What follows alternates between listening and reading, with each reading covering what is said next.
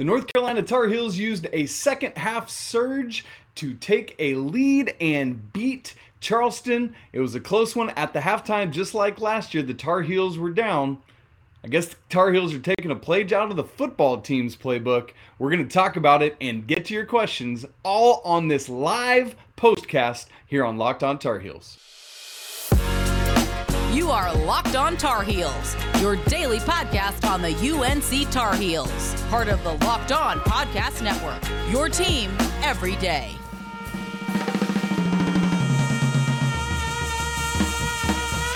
All right. Hey, welcome into Locked On Tar Heels postcast. It is great to be together. We're going to spend just about 15 minutes or so. We might go a little bit longer depending on how things shake out. But man, North Carolina taking a page out of the football team's playbook. That football team that has been down at the half in 3 straight games, made great halftime adjustments and come back to win. That's exactly what the basketball team does tonight. Down 7 at the half to Charleston. They were down 6 at the half to them last year, but come out in the second half, and it is the Caleb Love and Armando Bacot show. So I've got a four corners takeaway for you. That's what we always do with our basketball game recaps in a way to honor Coach Dean Smith. So we'll do that. I want to look also at what are some of the things from game 1 that were a bit troubling. Did they continue tonight, or did Carolina turn a page with it? Then I want to make sure to take some questions from you guys and see what you are curious to know coming out of this game. All right, so we got to start with these two guys that I just talked about. Carolina, again, down 7 at the half, 50-43. At that point, Armando Bacot has 1 point and 1 rebound. And then we come out in the second half, and there is, it's just a Caleb Love and Armando Bacot blitzkrieg. They had the first 18-19, I can't remember exactly, points of the second half. When Carolina had 37 points, that the duo had 31 of them by themselves. It was just absolutely ridiculous. So Armando Bacot, who at halftime had 1 point and 1 rebound, finishes with 28 and 6. 28 points, 6 rebounds. That's impressive. Caleb Love, oh my goodness, this guy, 25 points, 9 rebounds, 6 assists. We're starting to flirt with a triple-double kind of look there. Also, only 1 turnover. That's the other thing. 6 assists, 1 turnover for Caleb Love. You love to see that. He also had a block and 2 steals in 37 minutes. You don't love that as much, but hey, you'll take it. Carolina wins 102-86. So that is Four Corners number 1. Armando Bacot and Caleb Love put on an absolute clinic in the second half. Number 2 of our Four Corners quick immediate reactions recap. What a night for Leaky Black, right? This guy comes out, starts the scoring for Carolina with a 3, hits 2 first half 3-pointers, finishes with 15 points, 1 off his career high. His high last year was 13. It was his junior year where he had 16. And so you love to see it from Leaky on a perfect 6 for 6 from the field, 2 for 2 from 3, 5 rebounds, a block, and a steal. Interestingly, no assists from Leaky tonight, but also no turnovers, and so that is a really encouraging sign there. And so that's number 2. Great night for Leaky, but perhaps more importantly, the thing we're always looking at with Leaky is not only what does he do offensively, but what does he add on the defensive side of the court. Remember, anything he steals away from an opposing team's best scorer is essentially points added for the Tar Heels, right? Like it's a net gain for the Tar Heels. So Ryan Smith, who's the Aussie, the leading scorer, the leading returning scorer as well for Charleston, had 19 against the Tar Heels last year, 24 in the Charleston's first game of the season against University of Tennessee, Chattanooga, the Mocs.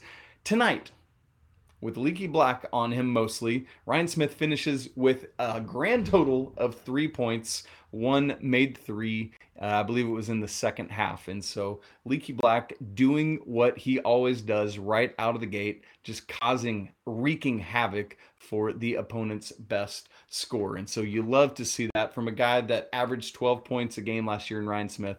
Leaky just absolutely shuts him down. All right, on to our third takeaway from our four corners takeaways is this. The Tar Heels have done great in taking care of the ball. They did have some sloppy turnovers in the first game, but had single-digit turnovers now in back-to-back games to start the season. The pace the Tar Heels play at, to only have 9 turnovers against the first game against UNC Wilmington and only 8 turnovers tonight, you're really encouraged by that. And you expect to see it, quite frankly, with RJ Davis, Caleb Love, and then you bring in somebody of Seth Trimble's caliber to be another ball handler. That is really impressive stuff from the Tar Heels. You love to see what they're doing there, taking care of the ball. If they can continue that trend, I mean, it's not going to happen every game, let's be honest about that. But as often as you can do that, man, that's what the Tar Heels need to be.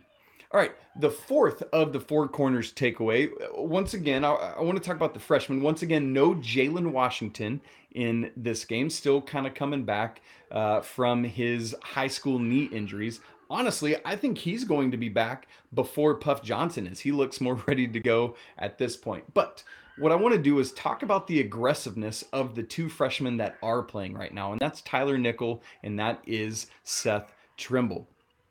As for Tyler Nickel, let me just give you his stat line here really quick. Let me get back to the home stats. Seth Trimble finishes, I said Tyler Nickel. Tyler Nickel finishes with 8 points, 5 of which came at the free throw line, plus a made three-pointer. He had a rebound, 2 assists, 0 turnovers.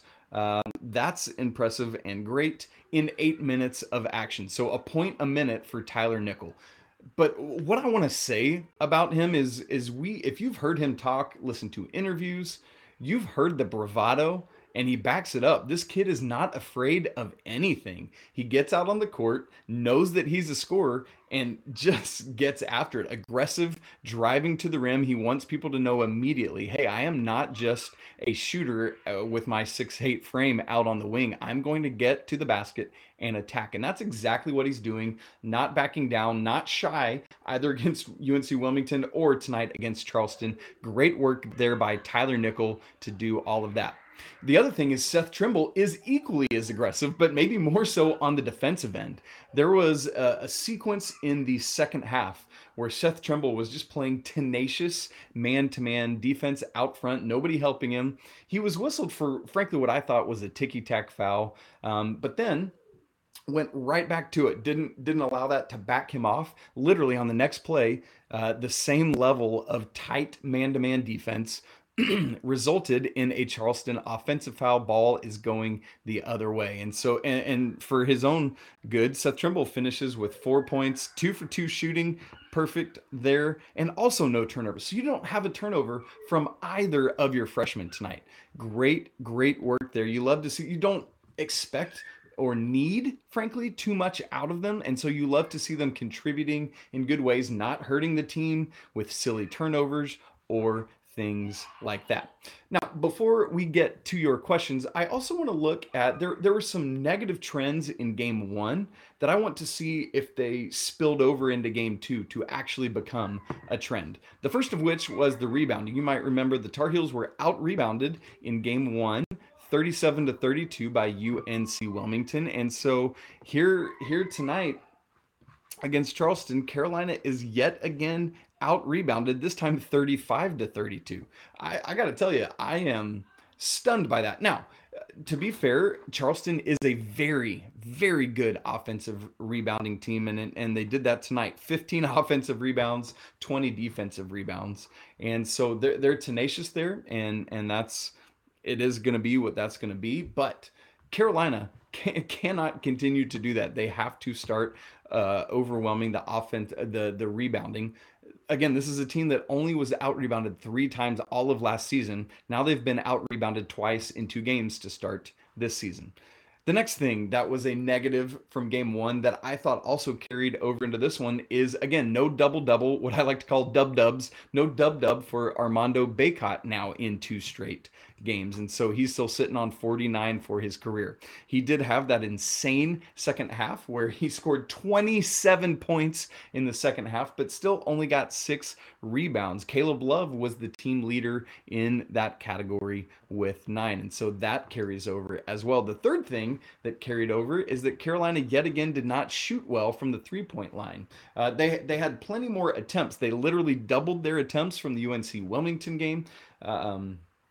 But they were 2 for 10 in that game, 5 for 20 tonight. And so still just 25% shooting from the 3-point line. Carolina is going to need to get better there. Of the 5 that they had, Leaky Black was 2 for 2. Caleb 1 for 9 from 3. That's the one thing perhaps from this game you don't love for him. RJ hit 1 out of 4, and then Tyler Nickel had 1 as well. Pete Nance still no made threes for the Tar Heels in a regular season game. He is 0 for 3. Better days ahead there.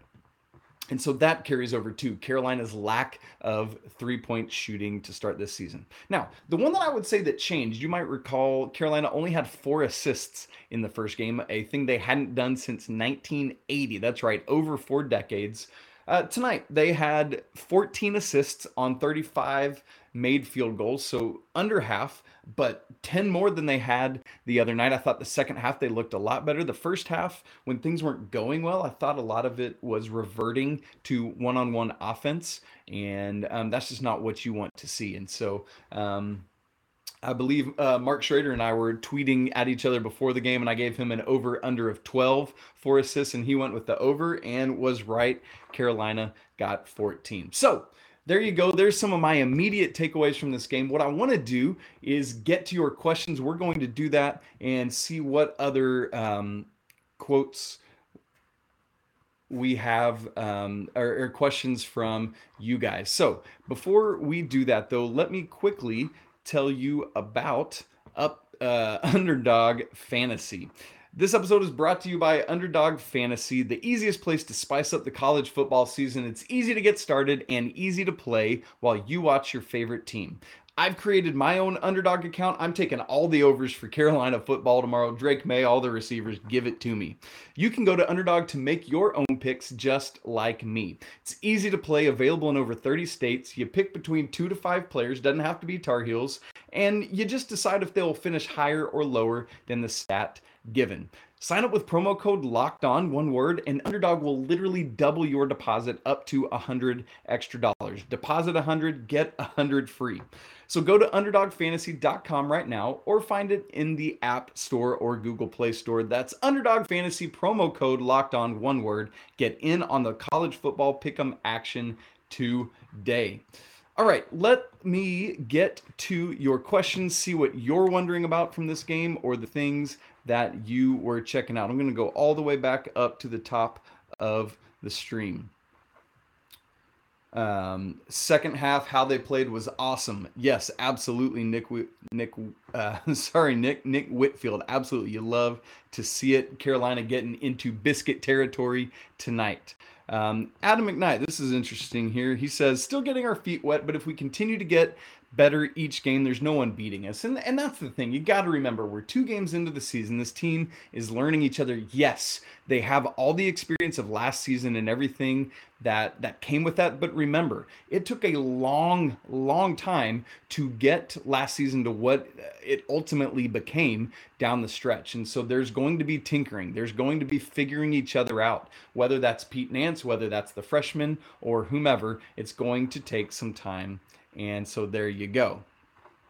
Let's keep looking for more questions. Josh and Lindsay say, what do you feel is the reason for the slow starts in both games so far? And that's a great question. I've been trying to think a lot about that. Obviously, I haven't had much time to process this game. But from game one and now this game, it's almost like the Tar Heels are just trying to wrap their brains around, we're the number 1 team in the nation. We got to be ready to go out. But then it's like, is there pressure? Are they feeling just that the struggle of being number one and everything that leads to, when you've never been that before. Remember, Carolina was not ranked highly at all last year, especially like even coming into the NCAA tournament. They were in like a fringe seed that had to play Baylor, a number one seed in the second round. And so Carolina's learning how to deal with this, learning how to diagnose things. I think another part of it, Josh and Lindsay, is this. Game one against UNC Wilmington is a team that was just trying to muck things up. An odd pairing for that first game. Tonight against Charleston, this is a team whose starting lineup is 6'1", 6'2", 6'4", 6'5", and 6'11". Meanwhile, Carolina's matching that up with RJ Davis at 6 foot, but then Caleb at 6'4", Leaky at 6'9", and then Pete and Armando both at 6'11". And while that is obviously a huge advantage in many ways, it's tough to kind of diagnose what the team is doing against you because they can run in and around and amongst you. And so I think that's part of it too, is it's just two odd teams to start off the season that Carolina's, I think it's taken them some time to diagnose their opponents. I think that's the way I would ultimately put what's been going on there. Great question. Will Allison says Leaky can't be left open anymore, and he was amazing on D tonight. That's right. We talked about that earlier, but for those of you just now coming in, absolutely. Leaky, great, literally perfect from the field on offense and from three, and had great defense holding Charleston's leading score to 3 points. And Earl brings up another good point here about the slow starts, taking the best shots from teams that have prepared for Carolina for months. Can you just think about if you're a team preparing to play the number one team in the nation? Man, you are ready to go off, and both these teams so far have. All right, let's look at some more questions. A lot of good stuff about T-Nick and him just being ready to go. Absolutely. And here's a big one from Yam Brown, and he says he or she, I guess I shouldn't assume it's a he, we need to get Puff back out there. And that's absolutely true. I said it, I tweeted this in the first half of the game. The Tar Heels, I think, would have been much better prepared to handle this type of team with Puff Johnson healthy and in the lineup. It just, the personnel that Charleston had called itself to have somebody like Puff. Like you saw the impact Seth Trimble was able to come in and have again defensively now in 2 straight games. And I think Puff would have played a monumental role against this. Rob M, it's always good to see Rob in here, and this is true about this College of Charleston team as well. So Pat Kelsey, Charleston's coach, this is his second year at Charleston, had been at Winthrop for many years before that. Great teams there. Comes in last year, first year at Charleston, has the second fastest team in the nation. They're just scrappy. They play hard, played a bunch of freshmen. And Rob says they're a bad matchup for UNC, made our bigs play away from the basket. I think that's part of Mondo only having 1 point and 1 rebound in the first half. They basically rendered him ineffective in the first half, and clearly Carolina made halftime adjustments, were able to get into Mondo early and often to just let him impose his will down low. He had a chance at least 3 3-point play and ones. Didn't convert the third, but did a lot of work. Obviously spent a lot of time at the free throw line tonight. Let me get back and look at what that was. 8 for 12. Caleb was 8 for 11 at the line. Tar Heels as a team 27 for 38. You'd like that to be a little higher, but still over 71% as a team, and you'll take it. Let's keep looking through questions here. Rob also says that he gets some Kobe White, a little shorter Kobe White vibes from Trimble. He may take longer to get going, but he's going to be a very good player for UNC. Absolutely. I don't think the truth about Trimble is that he is not yet the offensive juggernaut that Kobe White was, but has just some of that I'm going to go out and get it attitude that Kobe had, and I get those same vibes. Rob's also telling me my mic keeps messing up my focus. I'm sorry. I just can't quit looking at it, Rob. Oh man, what a beautiful mic. Sorry, I'm messing with you now. Yam, we've already had something from Yam, and you'll love to see this. He says, I love Hubert's fire. That's right. This guy in game two is already locked and loaded and going and not taking it from his team when they back down. Had a second half timeout where he was furious at the boys for how they were playing. Rob has a question later here. Says, are we giving up all these offensive rebounds because Bacot is having to help out on drives when our guards can't stay in front of the ball? Somewhat. Like there was a play, I forget which half it was in, where I don't think he had to help out. He chose to come across the lane and help out to try to block a shot. I didn't think he needed to try to block the shot. But then in doing so, he cleared out the other side, leaving Charleston open for a wide open offensive rebound. So you had a lot of that. I think there were also issues because, quite frankly, in the first half, Charleston was just being scrappier, getting to the ball, swiping at it. If Carolina didn't get it up top, as the ball fell, Charleston was right there on it, doing what they needed to do. They utilized, you probably noticed as you watched this game, they utilized their guards really well in the post. Particularly against, while Carolina had size matchups, advantages, I should say, all over the place. One place they didn't was RJ Davis, and Charleston was able to take some advantage of the 6 foot even RJ Davis tonight. And so there is that. Let's see if we have any more questions. Here's one from Will. That says, I like what I'm seeing from Dunn. Do you see him and Styles having more of an impact going forward?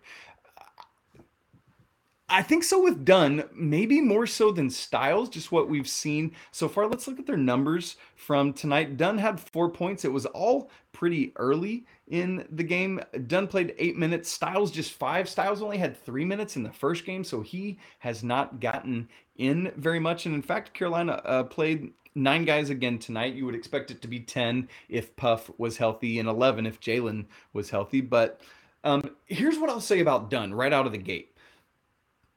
He is looking more confident already than any time I saw last year. Like the poise he had, the shots, the 2 shots he made in the first half, I thought he just looked cool, calm, and collected.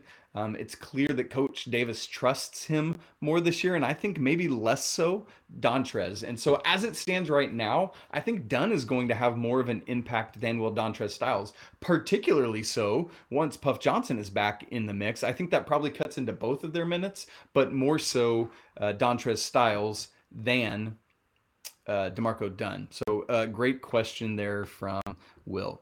Let's see if there are any others. Joshua asks about the getting out rebounded. He says, do you think being out rebounded had anything to do with playing the young guys so much? Do you think Bacot has digressed as far as rebounding? Let's take those one at a time. I don't think it necessarily has anything to do with the young guys. Again, I think it really has more to do with the 2 opponents Carolina has played so far. Again, this is a scrappy offensive rebounding team that the Tar Heels played. And Carolina, I think, too, with that of getting out rebounded, is just trying to figure out what that looks like. Again, Caleb Love was the leading rebounder tonight with 9 of them. And so moving then to the second question, do you think Bacot has digressed or regressed as far as rebounding? I don't think so. Game 1 was a function of foul troubles. He would have had a double-double if he wasn't missing most of the second half. As to tonight, I think Charleston was just pulling him around so many different ways that he just wasn't finding the rebounds. And I'm not sure what, because it's not like Nance is taking a bunch of them away. Pete Nance had 1 rebound himself. So yeah, to back up what I just said there, Pete Nance, only 1 rebound, 5 for Leaky, 9 for Caleb, 3 for RJ, 6 for Armando. This is one that I want to reserve a little more judgment on before I make a call about what's going on with Mondo. But it's eyebrows raised, right? I'm curious of what's going on. Let's see if we've got some other questions. Tony Dowd, always good to see Tony diving in and checking in. Great to see you, Tony. What will other teams do now that they realize they gotta guard Leaky? Scoring threat from every position now. This will be the new norm. Listen, if that is true and Leaky is going to be more consistent game in and game out, not just the havoc he's causing on the defensive end, but also on the offensive end, that becomes, man, another dynamic potential score that you got to watch out for. Because I think one of my questions offensively has been, you got Armando, you got RJ, you got Caleb. Who then is option 4, not necessarily the fourth option, but option 4 in terms of having 4 big time offensive threats as you did last year. So not who becomes Brady Manek, I'm not asking for that, but I'm asking who can score at that level. I don't know that Leaky's going to be able to do that every night, but certainly at a higher level. And boy, what that does to a team's scouting for the Tar Heels is tough. If Tyler Nickel continues to be as aggressive as he has been so far, he's going to get some of that offense as well. But man, if teams are going to have to, like last year, teams are helping off of Leaky. That's, I think, probably the biggest thing in this question. If Leaky can become consistent enough where teams can't help off of him anymore, boy, that's good. Stay vigilant. Am I the only one worried that we're the only top 10 team not blowing these teams out? No, I'm not concerned, Vigilant. Honestly, look, Gonzaga almost just lost while Carolina was playing tonight, had a 12-point deficit in the second half to Michigan State. Now, I know different level of competition, but that's the truth of the matter there. But no, I think it's more about the opponents than it is Carolina. Yes, there is some issue of Carolina working their way into the season, but not concerned yet. Let's keep watching and waiting to see. We got Gardner Webb on Tuesday, and I think that might be a little bit different. Several other questions about should we be worried to start the season? We got somebody checking it. I love this. How about this one? Larry Charles says, great content and perspectives. Much appreciated on that, but that's not why I want to bring this up. Watching from Antigua. Love it. Love having somebody diving in with us from the Caribbean. Brother, I wish I was with you right there now. Chadwick Crumpton, I want to answer this one, says, did not see the game. How did Tyler Nickel play tonight? Well, here's the thing. We talked about Tyler Nickel earlier, so make sure you go back and watch that. But my biggest takeaway is that this guy, as expected, is going to step up to the moment. He's not afraid of anything. He's not scared of anything. He's going to go to the rim. He's going to shoot from outside. With losing Brady Manek, early returns for me is that he has the quickest trigger from 3 on the team this year. I need to evaluate that a little bit more, but just like observationally, Tyler Nickel might have the quickest trigger on the team. We got some old school high-low with Bacot and Nance. Should we expect to see more of that? Rob, yes, I think we should, and here's why. Because, again, Pete Nance is going to hit from 3. They're going to come. Just stay patient, everyone. But he is more of a traditional 5, similar to Armando. One of the things about Pete Nance, though, is that he realizes he projects to the next level as more of a 4. And so he's going to have to learn that and do that this year. But there's going to be more of that traditional Roy Williams-ish high-low with the bigs. Like, I can't wait, I've said this multiple times, to see Carolina play Syracuse. That's going to be a lot of fun. We got to see more of the 3-guard lineup tonight. Whether that's Trimble, Love, and Davis, or whether it's Dunn working into that mix as well. Keep your eye out on that, because I think it can be a devastating defensive lineup paired with a wing and some bigs. And so thanks everyone so much for all your thoughts, for bringing stuff in. Let me see if there's anything else that we need to catch before we go. I do want to point this out, and then we'll get out of here. Todd Pegram says, did anyone else notice Pete Nance coaching up Trimble? Here's what I love from Pete Nance. This guy is a leader. Even though he's the one of the 5 starters that's just come in, watch who's the one gathering everyone before free throws for a huddle. Multiple times against Wilmington on Monday night in game 1, it was Pete Nance. Tonight, again, you see him, as this says, coaching him up. And so I'm really excited to see all of those things. Great point there, Todd. Thank you for pointing it out. Well, folks, it's great to be together for a postcast. We'll do this as often as we can this season in the 10 to 15 20 minutes following Carolina's basketball games. So make sure you tune in with us. But as for tonight, we'll have more on the game on Monday's show, of course, and the football game against Wake Forest tomorrow night. Big stuff there. I want to thank you all so much for tuning in with me. Make sure that you follow the show on Twitter at Locked On Heels. Follow me on Twitter at Isaac Shade. You can see it there below. And make sure to follow the new Locked On College Basketball, National College Basketball, co-hosted by myself and Andy Patton, the host of Locked On Zags. Would love to see you there with us. Please, if you're watching, subscribe. You already are. Would love it. Smash the like button. Leave some more comments as you continue watching. But for tonight, I want to remind you that it's always a great day to be a Tar Heel. Until next week, peace.